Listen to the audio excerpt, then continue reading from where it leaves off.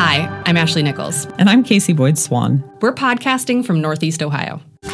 This is the Growing Democracy Podcast, a space for citizens, experts, and advocates to create community together.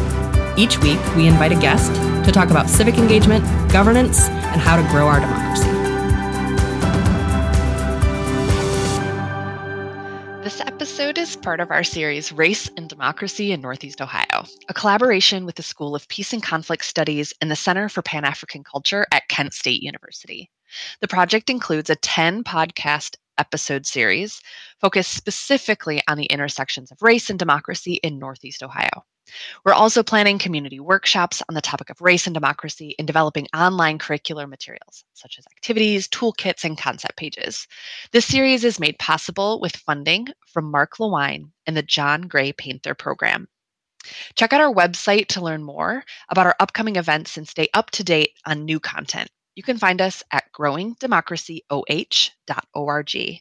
And today I am incredibly honored to be co-hosting the podcast with Dr. Samira Arki and have with us two amazing guests, Aisia Jones and Samira Malone.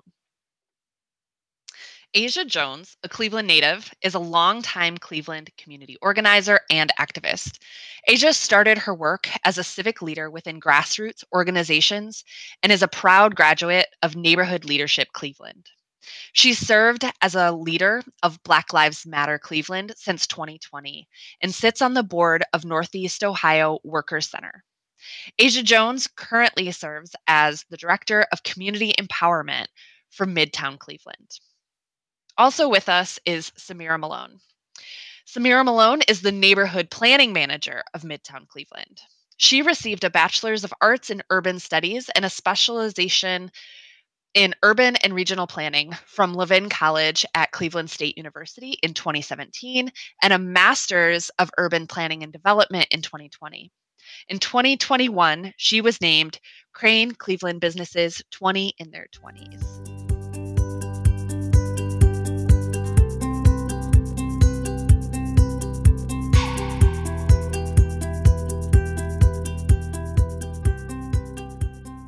All right, so we are super excited to have you both here. Just to get us started, I'd love to hear a little bit about who you all are from your definition, right? Like, how do you identify? Where do you work? What's your story? Well, I can go first. My name's Samira Malone, but everyone calls me Sam Malone, like the character in Cheers I always hear. I'm actually named after my grandfather, so I call myself Sam in reverence of him. But I am a neighborhood planner for Midtown Cleveland. So within that role, I manage and steward a host of our different planning and placemaking initiatives. So that's a wide spectrum of things. Anybody who's familiar with community development knows that when you work for a CDC, you often wear many hats. So I do things from technical planning projects like streetscaping to public art, to green infrastructure, park planning, you name it. We probably do it underneath the CDC umbrella, but that's one of the really fun, gratifying parts of my work is that I get a chance to work on such a full spectrum of things. And really was the reason why I got into planning. So I'm actually born and raised from Cleveland, grew up on the east side in the central neighborhood, graduated from East Tech, so CMSD grad as well. And what really motivated me and piqued my interest in going into planning and the work that I do was really seeing that there was a lack of specifically Black women doing the work, and specifically in areas in which you have predominantly Black communities like neighborhoods on the east side. So that was always my motivating factor behind getting into planning, but I won't monopolize too much of the time and an introduction because we also have my very interesting, one of the most interesting people on the call today, Aisia Jones. So I'll turn it over to her. Thank you so much. I love and adore my esteemed colleague, Samira Malone. It's been such a joy working alongside of her at Midtown Cleveland. So a little bit about myself. My name is Aisia Jones. Some call me an interesting person. Cleveland Magazine called me one of the most interesting people of 2022. I'm grateful for that. But what got me here today is my work within the community. I am an engagement, involvement, and community outreach practitioner. I am the director. My official title is the Director of Community Empowerment at Midtown Cleveland. What got me here is I started organizing about 8 years ago, thoroughly and intensely and intentionally in the Cleveland community. I'm a mother. I'm a wife. Some of the things that I do, and I don't want to monopolize on that time because we do a lot, right, Sam? Is I direct empowerment. What does that mean? I make sure that we are doing community development, not just economic development, not just real estate development, but what does that look like for me? That means we're making sure that those within the community have a seat at the table, they are a part of the decisions that are happening around them, and we want to change that to things that are not just happening around them, but with them and for them.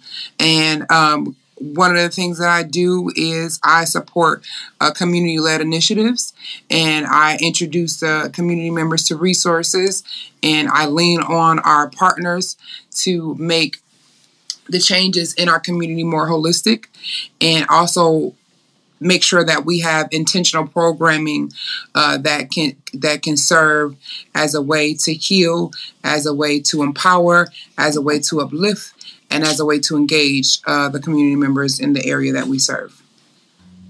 Okay, so I have a quick follow-up real quick. Aisia, you also ran for office. So you're an organizer, you work in the CDC, but you also ran for office. Could I just nudge you a little bit to just briefly mention what, that role? Because to me, it's such a significant part of who you are and how it kind of connects the organizer to the CDC work that you do. Absolutely. I would like to talk a little bit about how that came about. I knew a few years ago, I'm like, I think it'd be great to run against the old guy in my old neighborhood. And boy, did I run. So 2020 catapulted me into making that decision sooner than I thought.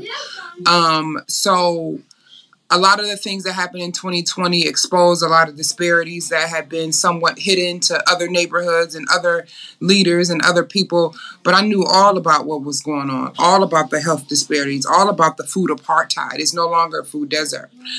So I knew about all of those things, and I was like, I am organizing, I'm activating, I'm advocating. I need to take this activism to the next level.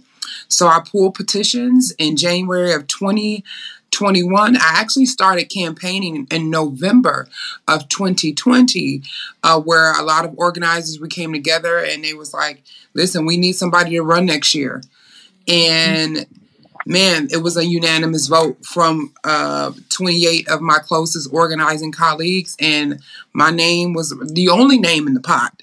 And that's what really shifted me from it being a thought to it being an action, to starting and igniting a movement within Collinwood, because a lot of the things that I saw and I still see is the issues, but there is no solutions. But when I tell you the people that I've met, the people that I've worked with, the people that have touched me, that I've touched, we are waiting to contribute, right? We're just waiting to contribute, and some of us don't understand how or why, but we want to contribute. And I'm so grateful that I was able to find a lot of those people and have them a part of my team, a part of my campaign, so that we can bring forth community-driven solutions. So yeah, I ran. It was intense. One of the most memorable and the most transformative experiences of my life. November 2nd came. I did not win the seat, but when I tell you that I won in several other ways, I won. Okay. The movement is still on fire. The people are still hungry. The people are still moving. The people are still ready, which led to the opportunity for me to, with my experience, to become a part of this community development corporation that I am at now. Yes. Waiting to contribute. Jones 2022. Yeah. When you see that citation, don't act new. Okay. That's Aisia Jones. Bars. You understand me? There it yes. is. There you have it. Absolutely. Thank you so much. I am so excited to have you both here. So with that, I want to turn back to Sam and ask another question. So I am big on origin stories, right? And so I remember when I met Sam. I met Sam through a former student of mine, and it was the week of the RNC in Cleveland. So, it was about it. It was about it that week. It was the week of the RNC in Cleveland. It was about it that week. That was the kickoff week for Shooting Without Bullets. A lot of people don't know that. Yeah. But I left that session totally energized, and I came downtown to this student-led teaching, right? And so I get there, and, there's a couple of Black girls there with some signs. And I'm like, oh, these is nice signs. They weren't like handwritten signs. They were like tweets that were blown up on poster board to speak back to the process of the RNC. At that time, I was working really closely with Case Western Reserve University. And I know at that institution, there was a conversation around the militarization of the cops coming into town. Yep. And they were moving students out of the dorm to house cops. Yep. And so I know that you were a student at John Carroll at that time. So I want to talk a little bit about your journey, right? So Aisia told us a little bit about her journey to how she got there. Yep. So how do you move from frontline student activist dope? Y'all check out the story on Democracy Now! Okay, that's how dope it was. We got picked up through the national outlet. So tell us a little bit about your journey from student activist, right, to where you are now at neighborhood planning manager. Yeah, so it's very interesting because at that moment, that was a really critical summer for me because that's really where I made the pivot that I wanted to focus specifically on planning. And it's so interesting because it was actually a collective of me and a bunch of my girlfriends and other friends that they had through our kind of college pipeline. So I actually was a student at CSU at the time, but a bunch of my friends were students at John Carroll. So we were mobilizing there because they had like just a really active political and social scene on that campus that I was really hungry to be a part of. The way I even got involved in politics and social issues and things of that nature is very much so a part of my upbringing. Anybody that knows my mother knows that she instilled that in me very early, instilling a pride and a sense of Blackness in me very, very early. And when that's instilled in you as a child, you have a pride, but you also have a reasonable anger for the disparities and the systematic treatment of Black people and the history of that. So it was something that has always fueled and motivated me through my work, coming into my now adulthood and the role that I sit in as a planner. I'm very much so an advocate, not only for the built environment, but for creating liberated spaces for Black people. And so starting as a student organizer, we had all got together. We were like, yo, this RNC is coming. Millions of dollars are being poured into the city for this 1 week of events. Meanwhile, the city has been struggling to stay afloat. I mean, making criticisms of simple things of the lack of investment in infrastructure and the lack of investment in our school systems. And we began to start having these conversations internally. And we were like, yo, it would be dope for us to run a counter campaign to the RNC and really start having these dialogues on Twitter. Because Twitter was the main platform. Everybody was on Twitter. Everybody's still on Twitter. But when I was in college, I was on Twitter super heavy and, really getting an understanding of what my political and social identity was through conversations and reading other people's points of views and really immersing myself in these conversations. So we were like, yo, let's run a Twitter campaign where we create our own hashtag called CLE over the RNC. And so we began having these dialogues about how all of this money was being invested into the militarization of the police to protect really white folks, rich white folks coming into the city for a week. But we're in constant crisis. The city is, we're in an economic crisis. We're in environmental crisis, all these different things. And we can barely get funding to keep things afloat in our own backyard.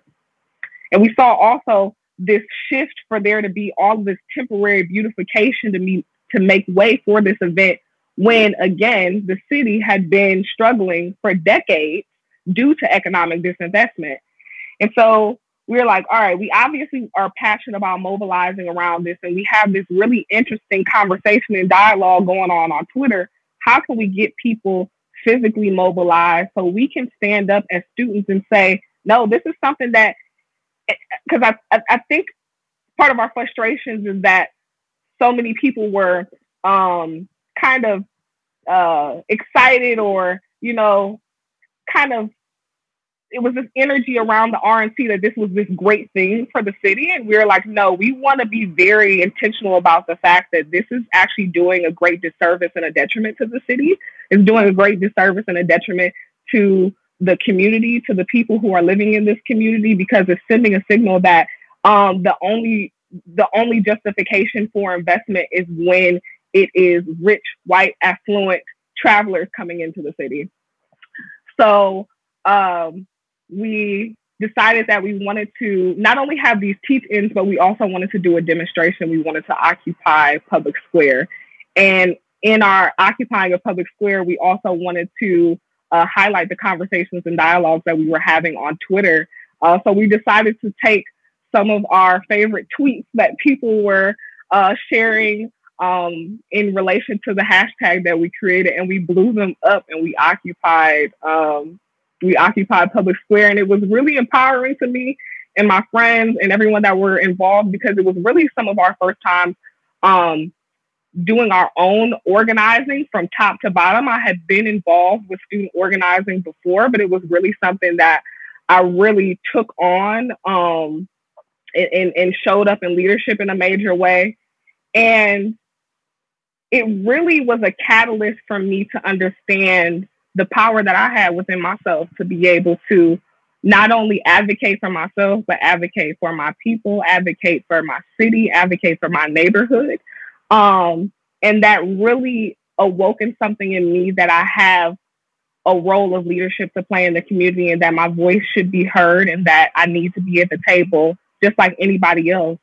And so actually that summer I had decided to make a change into planning, because I had a very similar realization around, originally in college, I was studying political science. Actually, I wanted to go into constitutional law. I was very idealistic, like I'm going to change the world through politics, all that good stuff. And I actually sat down with a colleague over at Levin. Not a colleague, a faculty member over at Levin. And I was sharing with her that I had a growing interest in the development of neighborhoods. I had really saw the hyper development that was happening on the West Side that was really displacing Native residents, and was really starting to have a growing concern as to how that would impact the East Side. Because, if something is happening somewhere, it eventually is going to creep over to your neighborhood. And so I was really, really interested in exploring development that doesn't result in gentrification and displacement. And she was like, it sounds like you need to be over in the urban college. And so that's when I decided to take a few classes over in urban affairs. I think I took intro to urban affairs and urban planning, and I knew immediately that's where I was supposed to be. Like I knew that, and got even more confirmation as I got into my studies, because even though it was something that really invoked a passion out of me, I also was concerned because so many of the students that were in the program looked nothing like me, but they were charged with the responsibility of making changes and development in neighborhoods for folks that they look nothing like, and that they have never lived in, have never had any real tangible, genuine experiences in. So it concerned me that a whole generation of planners were being cultivated and created, and very few of them were Black women or Black people for that matter. So it was even more of a push in that direction to continue to do this work, because not only do I have the expertise to do it, but I also have the lived experience. And I knew that was something that I brought to the table that many of my classmates didn't. Thank you for that. It's really, so many people have, well, both of you, but others as well, have their roots in organizing, or having that, like, that one moment, that spark that motivates them to get engaged at a deeper level and thinking about it. So it's a really interesting story to hear kind of the trajectory from mobilization and organizing into neighborhood planning as well. So I have a question for Aisia, right? Because you were an organizer, you ran a campaign for elected office, and in your current capacity, you also are doing community empowerment work. So I'm really curious about, your approach to building relationships across lines of difference, and specifically thinking about kind of the idea of building intersectional solidarity. I think one of the things that has been done historically in community development corporations is there's been decision making without involvement of who those decisions will impact. So my process and what I know to work and what I know to be true and what I've seen and what I've experienced as a community member, as a political candidate, as an organizer, as a mother, as a neighbor, that I wouldn't want to be done with me. So my process is listening. Like, one of the things that I've learned over the years is, hey, I have this thing going on. I have these solutions, and I have these, and I have that. And it's just like, you're like, well, I don't know you. I don't know the organization you come from. I don't understand, what you're, it's not a job for me. This is a process. This is more of a commitment to the neighborhood, because I know that's what I want in my own neighborhood, which is not too far from Midtown. So it's really, and I go out and I knock doors, and that's not something that's regular. That's not something that you see a CDC director doing. But how can we build that trust? We're not just going to send you mail. I need you to see me, hear me, feel me. I'm looking forward to having the whole staff out knocking doors, because when I approach certain areas, it was like, oh, I know Midtown, but I don't know where it is. I don't know where the office is. I don't know what's going on. I see you guys are putting your logo everywhere, but what's really going on? I don't even understand what a community development corporation is. So at this point, at this stage in my tenure, is reintroducing what a community development is supposed to do, the rights that you have, how we work for you. And I need to make sure that I'm showing up and also encouraging my colleagues that work with me. We have to do this differently. We can't just send out mail. We can't just post on social media. We can't do any cold calling, because we've made it through a pandemic, honey, and people aren't playing anymore. I think before there was a little bit of games going on, but the games are not here. They don't exist anymore. So acknowledging that and understanding that there has been broken trust in the past, what are some ways that you will feel better being served by your community development corporation? Asking questions. Do you know what a community development corporation is? Do you know the resources that exist in your neighborhood? How can I help? Who can I connect you with? Starting from there, not coming necessarily with the solutions, but asking what type of solutions you need. You understand? Because everybody's at different level. There's some people, oh yeah, I have a good relationship with Midtown. I said, well, look, then I need you to volunteer some more then. So coming with openness and asking questions of how can we better serve you, and that's a solid trust builder. Because anybody can come to you and say, I'm offering this, and this, but I don't know you. I don't want this, and this. I need that, and that. You know what I mean? So asking what's needed, not just coming in like, oh, I got all the stuff. So, and that I realized that's a way to build trust. And that's a key, right? And that's a key organizing skill that we learn on the streets, right? Like I met you as a frontline activist too, as a Black Lives Matter organizer, right? That's how we begin to develop this relationship. And so I just want to ask a follow-up question about, Sam said this reasonable anger, right? I'm quoting y'all. Y'all got all the good quotes. She said it perfectly. Oh God, when she said that. I don't know if you saw, I was like, reasonable anger. I'm putting that in my notes. Yes, I wrote it down too. Malone. Come on. 2022. Come on. Okay. But thinking about this reasonable anger, it made me think about building off of Sam's comment around reasonable anger, right? Tying that back into the national narrative that we're having with debunking this stereotype or this trope of the angry Black woman.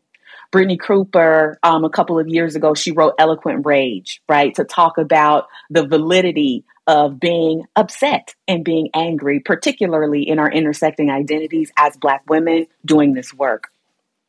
You shared the strategy of the work that you're doing now at the CDC. But very much like Sam, I met you in an activist capacity as a frontline activist with Black Lives Matter in the streets. And so I want to talk a little bit about that strategy that you described so beautifully with your CDC colleagues, door knocking, listening. How does that actually translate to a frontline activist? Like, what does it look like, sound like, and feel like? Are there different tools that you apply to use this same strategy of listening? So I think one of the, for me, and like I've been in this work for quite some time, and I remember starting off and like, door knocking, and I was in my early 20s and I was just like eager to help. And I remember having a situation where I'm like, at a food drive and, there are people that are coming from all over, and I don't know their backgrounds, but you can tell there was a lot of struggling going on, but I didn't know exactly from what, right? So I remember coming in and I'm just like, I want to help. And they're just like, I don't know, we had went from people walking up to serve to actually packing boxes and giving people boxes, right? So I remember packing this box. I'm like, oh, they're going to, it's a food bank. They'll enjoy it. And then I realized not too shortly after when I went to serve this one lady a box, it's an older lady. She's like, I'm allergic to this in the box. And, why would you give that to me and things like that? And I remember feeling a little upset, like I'm trying to help, And then I remember thinking that later, because I really felt bad. I'm just like, I don't want, she really kind of scolded me a little bit. And I was like, oh man, like this is kind of tough. And then I remember sitting and I remember talking to the ancestors, and I'm like, I have to do this, but give me the tools to do this right. And I remember just thinking and continuing to do the work. And I was like, what if I asked her what she wanted? Would that have been the same? That experience sits with me every day, because her frustration was not me. I don't know what was going on, where she came from, how did she have to take it? But I didn't know any of those things. But I know she came to the food pantry for food. That's what I did know. But I don't know why she came, like how she got there, or what are some of the issues, what are some of the hurdles that she went through. And I realized the Black experience is not a monolith, right? I had a car, I had a job, and I was doing this on the side. So I had to reshape the ways that I was serving, right? And I had to ask, how do you need to be served, right?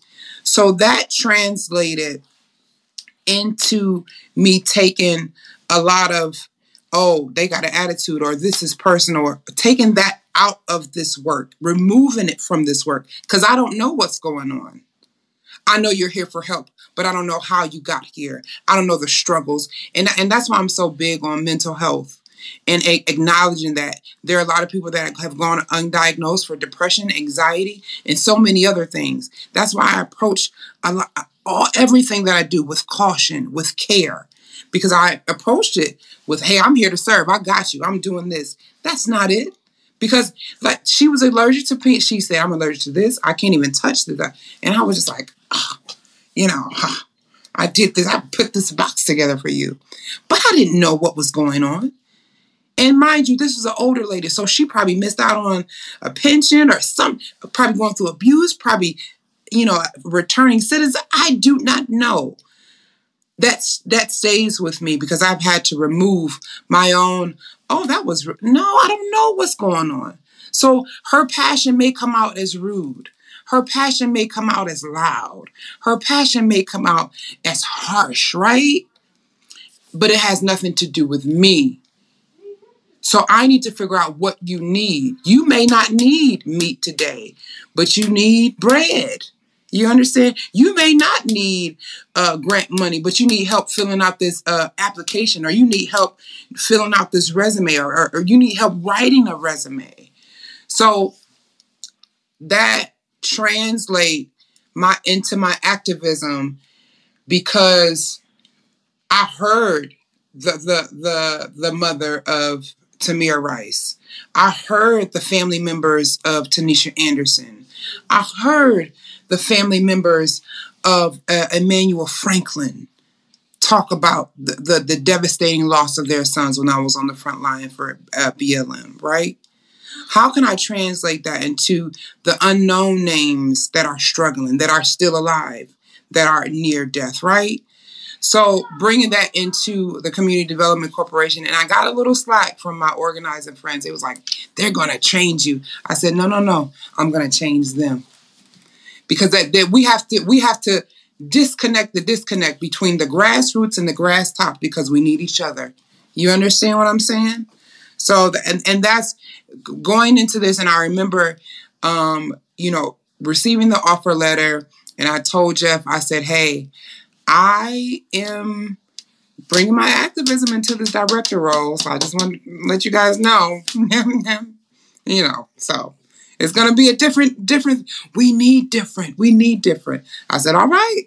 It's all right now. When different start popping out, don't act like y'all ain't tell you.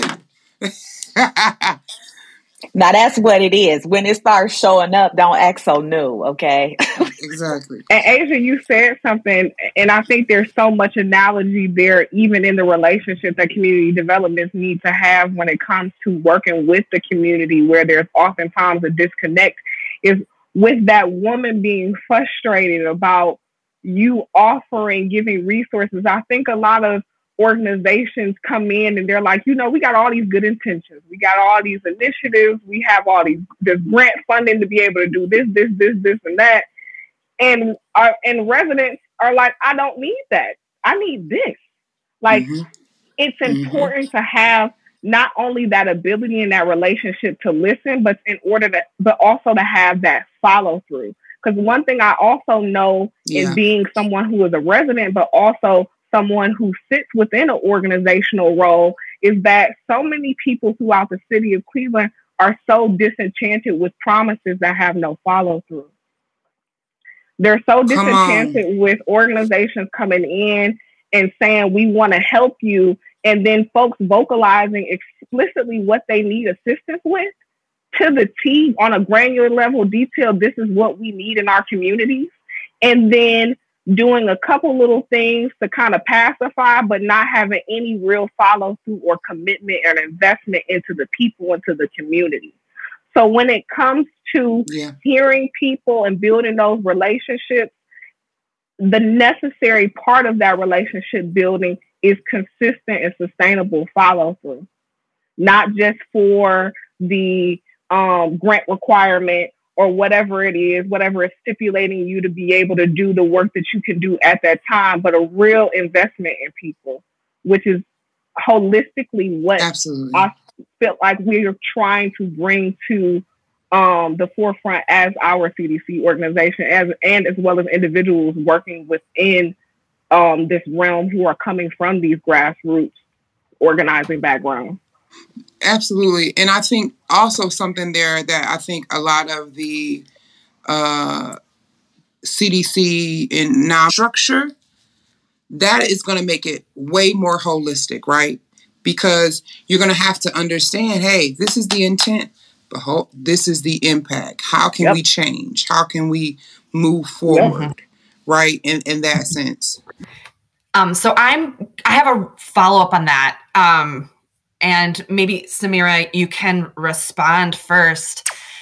There is no shortage of examples in ways in which space has been used by whites in the United States in particular to reify and reproduce white privilege and white supremacy. This holds in the community development space, but in so many other spaces as well. In terms of social space, such as legislation that prioritizes white feelings of discomfort over the physical, mental, and emotional trauma experienced by people of color. And in terms of physical spaces, like installing statues that signal a desire and intent to maintain racialized systems of oppression. So my question, I suppose, which builds on the conversation we were just having, is how are approaches to dismantling these spaces similar or different to some of the other work you were talking about around listening and hearing and recognizing the anger gap, as Devin Phillips or Phoenix talks about it. And how are those approaches different and similar? Yeah, this is such an interesting question because I oftentimes think about my me as a practitioner, right? I always say that I have a dichotomous relationship with planning, right? Because the origin of planning is very much so to the benefit of rich white male landowners, right? Like in its origin, in its inception, was born out of that. And now me sitting here as a Black woman, decades and centuries later after the inception of the field of planning, having to do the work to undo decades of economic disinvestment and just egregious practices on Black and brown communities. So it can be a very dichotomous like tension to hold of like being someone who is charged with the responsibility of undoing all these wrongful actions, but also being on the receiving end of all of these wrongful actions as well, right? And so when I think about the practice of using land and space to just further practice oppressive policies and things of that nature against Black and brown people, it really takes me back to so many parts of my work. One of which specifically around green space and green infrastructure, right? So as part of my wheelhouse of planning, I like to say I'm outside of being an urban planner, I'm also a environmental planner. Black folks and looking at Black folks through the lens of environmentalism is something that I'm extremely passionate about. And I will always say that Black neighborhoods are an environmental crisis. Our neighborhood, which is has over 92% Black population, is in an environmental crisis. We don't have access to green space. We don't have access to things like healthy green infrastructure through trees, parks, you name it. And it has all of these adverse impacts on our social determinants of health. And this isn't happenstance. It's not like trees don't grow in Black neighborhoods. It's because there has been a decades-long disinvestment in green infrastructure in cities like the city of Cleveland and around the country. But what's very interesting when looking at it on a hyper-local Cleveland context is that this is once upon a time was coined the forest city. But in Black neighborhoods, you have tree canopies that are as low. I mean, our tree canopy in the Midtown neighborhood is 6.5%. And so you think of that and you're like, wow, like outside of all of the other tools of oppression, there are so many granular level entry points as in areas in which Black people have to fight oppression on a daily basis. Something as simple as you would think is trees or access to parks has such a major lifelong impact on Black people and on Black communities. I mean, having access to those type of environmental benefits are a direct indicator of the health and wellness of the community. And if the community has such low health and wellness indicators, like not having access to those things, what do you think sustainably the future is going to look like? And how does that trickle into all the other disparities that these communities have to face? And so when I think about the way space has been developed and shepherded for the benefit of some at the detriment of many, those are the things that I think about. I just want to say, I'm so grateful for the position that I'm in now because I have the opportunity to work with people like Samira Malone. Samira Malone has taught me so much about the environment, about the data, and how a lot of it is racist and aligned with a system that was built to tear down and not lift up. And I just want to take this moment to just acknowledge the greatness that I work with. And I'm just so grateful to have this opportunity, because in the workspace, this doesn't come common, where you're able to be openly inspired by your colleagues. And I just want to mention that as we talk about growing democracy, because in democracy, you need those partnerships and those relationships to keep you fueled. And I just want to say I'm grateful for Samira Malone, because she is definitely one that keeps me fueled. I want to say I'm super grateful for you too, and also add something onto that. It's extremely important also in this work to have camaraderie and have support and fellowship with other Black women who are doing this work. I say that time and time again. I am so fortunate to have a community of Black women who work in a bevy of spaces, but specifically getting a chance to work alongside Aisia. And so many of the commonalities that we share in our lived experience, in our pathways into this work, we really do have a unified mission. And to have someone who could be a co-conspirator in that and pushing it forward is extremely important. So I wanted to take this time to share that as well. Y'all are absolutely magic, right? If we had this team at all our CDCs, how would that change the landscape of our city? Okay, that wasn't one of our questions. That was rhetorical. Big facts. That was rhetorical. That's how it's going to change. Big facts. Yes. Like, all of this is so important. So thinking about that, building relationships across lines of difference, you two have been so candid in sharing with us what that has been like for you. And so now I want to bring another group of residents into this conversation as we're talking about difference and as we're talking about race and democracy.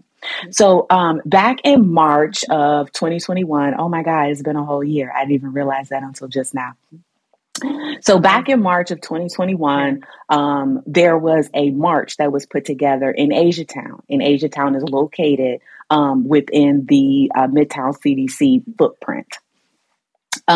So specifically in Ward 7, this is an interesting intersection of identities in this area of Cleveland. I was born and raised in the city too, in Huff, in Ward 7. So this is a place where I grew up that admittedly does not look like the place that it is today. It's also one of the poorest wards in the city. And the protest took place right across from a recently closed down defunct grocery store, which goes back to the food apartheid that you were talking about earlier in our conversation. Yep. So it's not just Collinwood, now it's Midtown, right? It's this particular area of Aisia Town.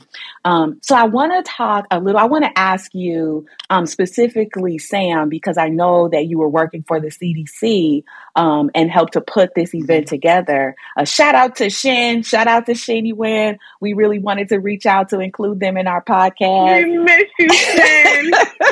But we just couldn't make it happen because Shin's back in their own motherland, which is China.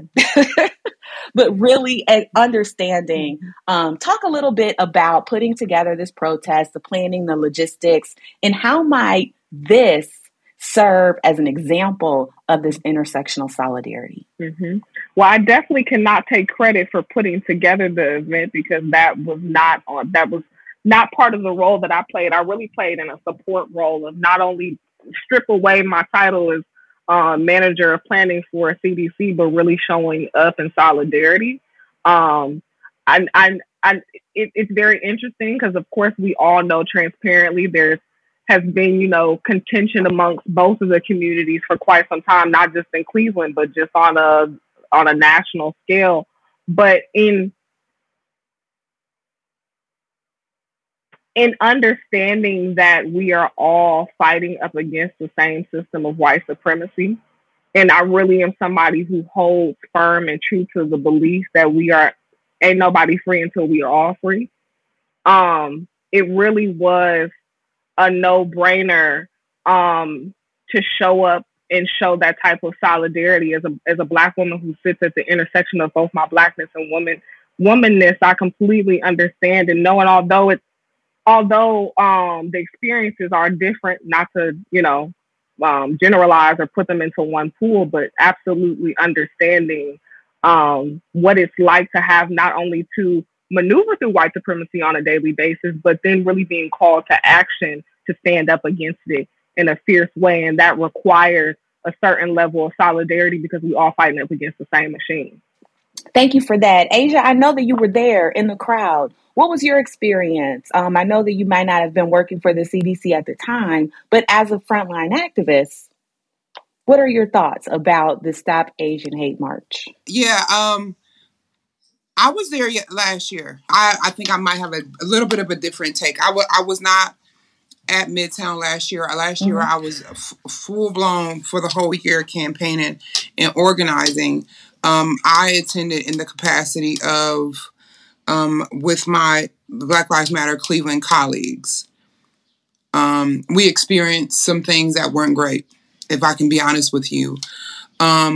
We ended up actually having a debrief with Old Paul afterwards to talk about some of the ways in which the event was hijacked by politicians and police, and how there's a right way to do it and there's a wrong way for things like that to be done. And, we imparted a lot of the knowledge and the experience that we had. Because as I stood behind the stage, as the young ladies began to speak in their native language, and there was a family right to the left of me, several politicians, they were speaking in their native language and trying to figure out what was going on and things like that. Several politicians turned to them and told them to shush, as if that wasn't their space. I found issue with that because they were all up there standing and vote for me and walking around as if this was a gimmick. These are people's lives. I found issue with a lot of the things that we saw. We were there in solidarity, but we made the decision to leave slightly early because it was a show. The police, who had just killed an Asian American man 3 weeks prior in Independence, made the decision to come there and show out and show up as if they were a part of the disdain and that the Asian community and the that they were feeling. We found issue with that because we can't let we are surrounded by the system of oppression everywhere we go, all the things that we do. And when we have the opportunity to show up and show out and speak about things that are harming us, but then those that are harming us are there acting as if they're there to listen. They're not. So we had a really long debrief with Opal to let them know that's not it. That's not it. And then, we heard the stories of how the police were a bit abusive to a lot of the Asian community that did not speak English. And they were trying to tell them to say, excuse me. And then they were like, move. So it was so many things that happened that I felt so bad that a lot of the message was overshadowed with, that the systems that were present that day. But we showed up in solidarity, we showed up to support, and we requested that, hey, we need you all to show up for us as well. We were very transparent about it. We were very honest about it, because there's a long history of abuse between the communities, and we made sure that we addressed it. So for situations like that, there's always a time for healing and a time for honesty. And we made sure we took the opportunity to be honest about the healing that our community needs and that their community needs, and how we can work together. But I remember getting the call from actually Karis, for BLM to show up. And, a lot of people within the space was just kind of confused and was like, I'm not sure. And we always, showing up for them, and they don't just being honest. But we took that opportunity to show up and said, we're here. Now we need you. We're going to need you, because what has happened with you all, it happens with us all every 2 days, really. We need you all. And we made sure that we voiced that. And, I try to remain hopeful, because a lot of people don't know what they don't know. And a lot of people are afraid of hard conversations, but I'm not. And if I have to be a conversation starter, if I have to be in a space to receive backlash, to bring about healing, I'm going to do it. I'm going to do it. Because there's healing that's needed between the communities. Absolutely. And I think I really appreciate you sharing that.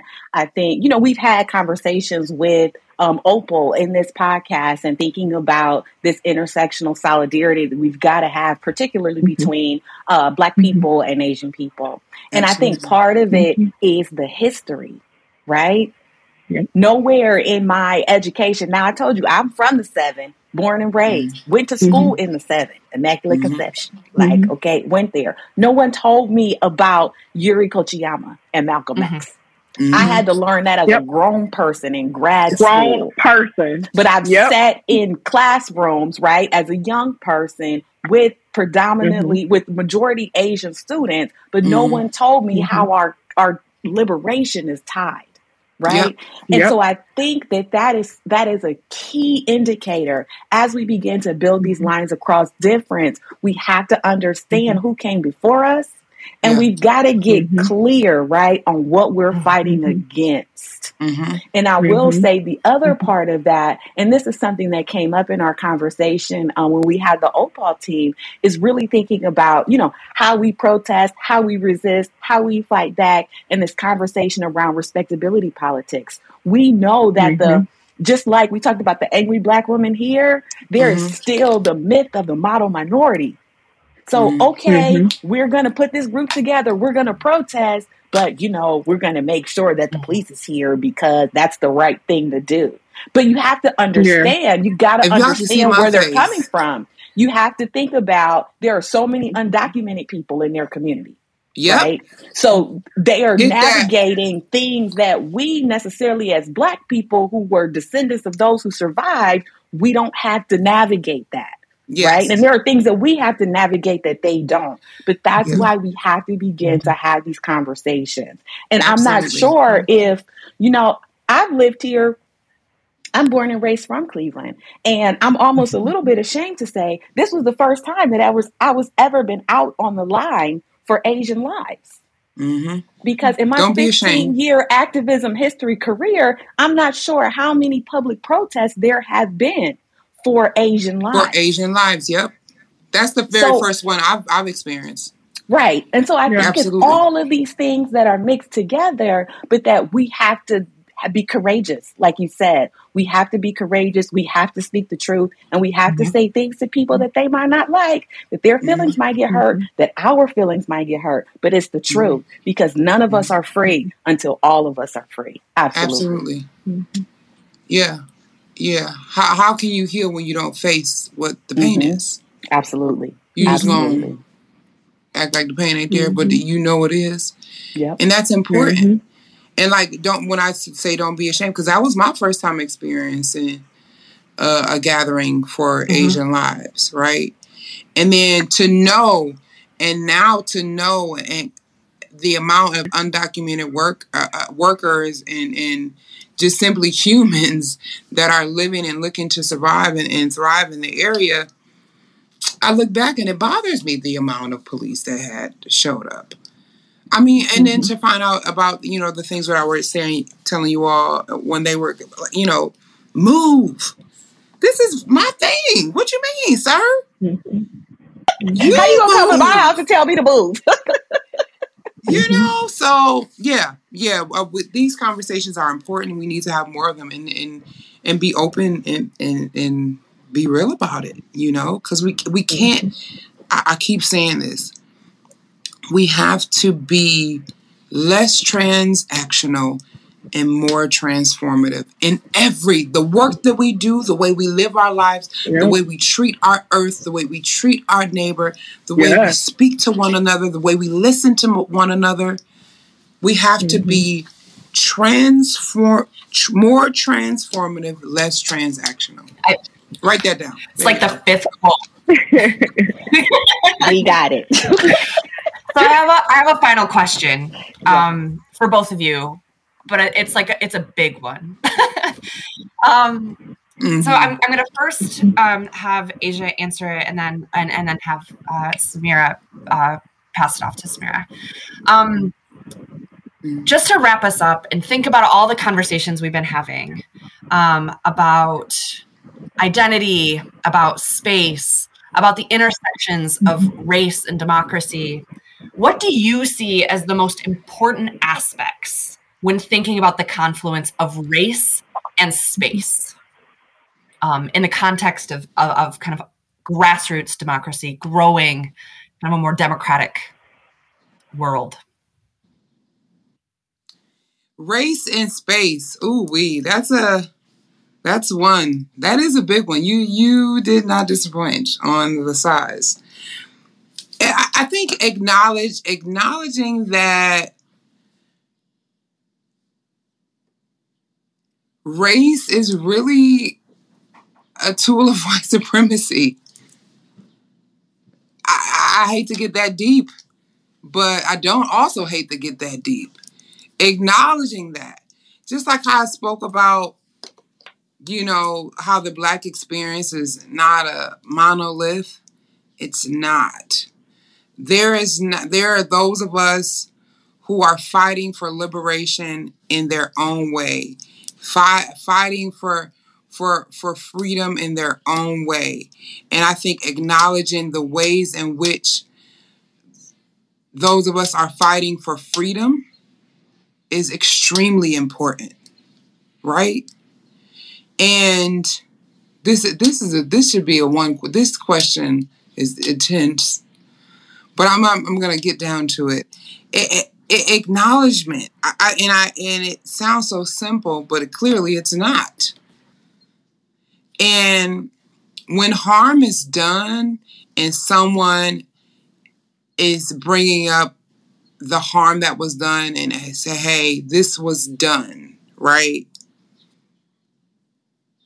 Acknowledging the courage it takes to do that, and also creating the space so that it can be done in a more consistent way, because that's where the acknowledgement will just become second nature. Absolutely, yes. Am I making sense? Because I'm saying a lot of things right now. I want to give it to Sam because I want her to, because I know she's gonna bring it on in with all the dichotomy and nuances that she got up in there. No, I think about this a lot, actually. I actually had someone ask me a very interesting question. And I feel like when I reflect upon my feelings and thoughts about the intersection of race and space, it really encompasses it. I think about so often space, and I think about space in which the most marginalized groups of society have to exist and maneuver in on a daily basis, right? So communities, neighborhoods.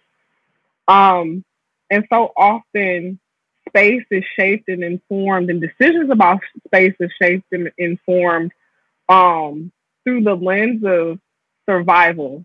So as Asia had mentioned, being a lot less transactional and being more transformative, I look at that in the ways and decisions are made around space that can tend to be very reactionary.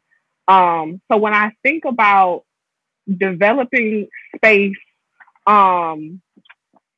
with racial equity at its center and at its core, it's really shifting away from this reactionary survival model into getting people into places in which they're thriving, and getting people into places in which they're thriving that isn't indicative upon whatever transactional good that they can provide. Like oftentimes when we talk about neighborhoods and what people deserve in neighborhoods, there's also this like thing attached to the conversation of what services or labor that people can provide so that they're deserving of these liberated spaces, when really just being able to be in a space, to be able to thrive in that space without it being conditional of you being some type of labor mule, but it's just intrinsically your human right to thrive in your neighborhoods and to have thriving communities.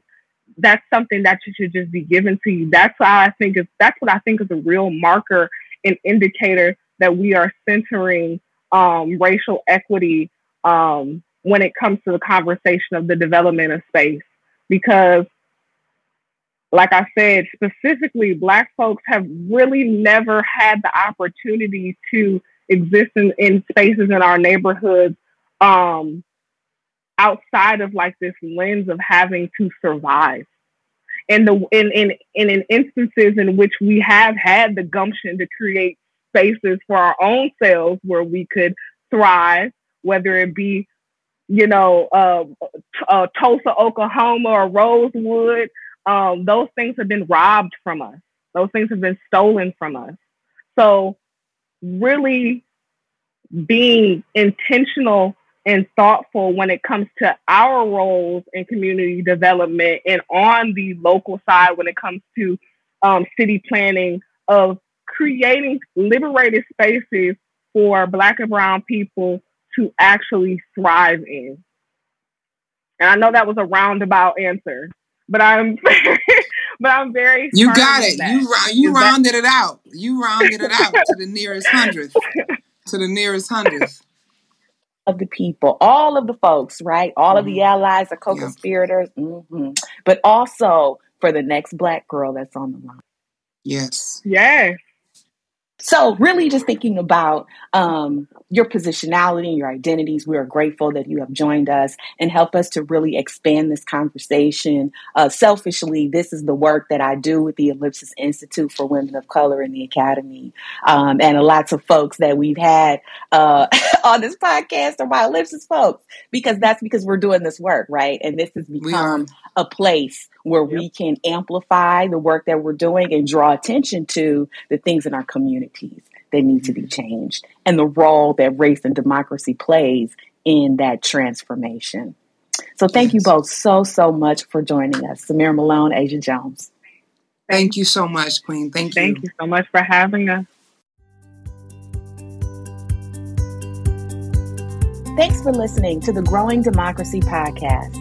I am Shamara, and my co-host this week was Ashley. Our podcast is edited by Jeremy Demery at Golden Ox Studio in Cleveland, Ohio. This series is supported by Mark Lewine and the John Gray Painter Program. If you like our show and want to know more, check out our website, growingdemocracyoh.org. If you'd like to support the podcast, as well as get access to behind-the-scenes content, live chat, swag, featuring designs by Donuts and Coffee, head over to patreon.com/growingdemocracyOH. Join us next time when we continue this conversation about race and democracy.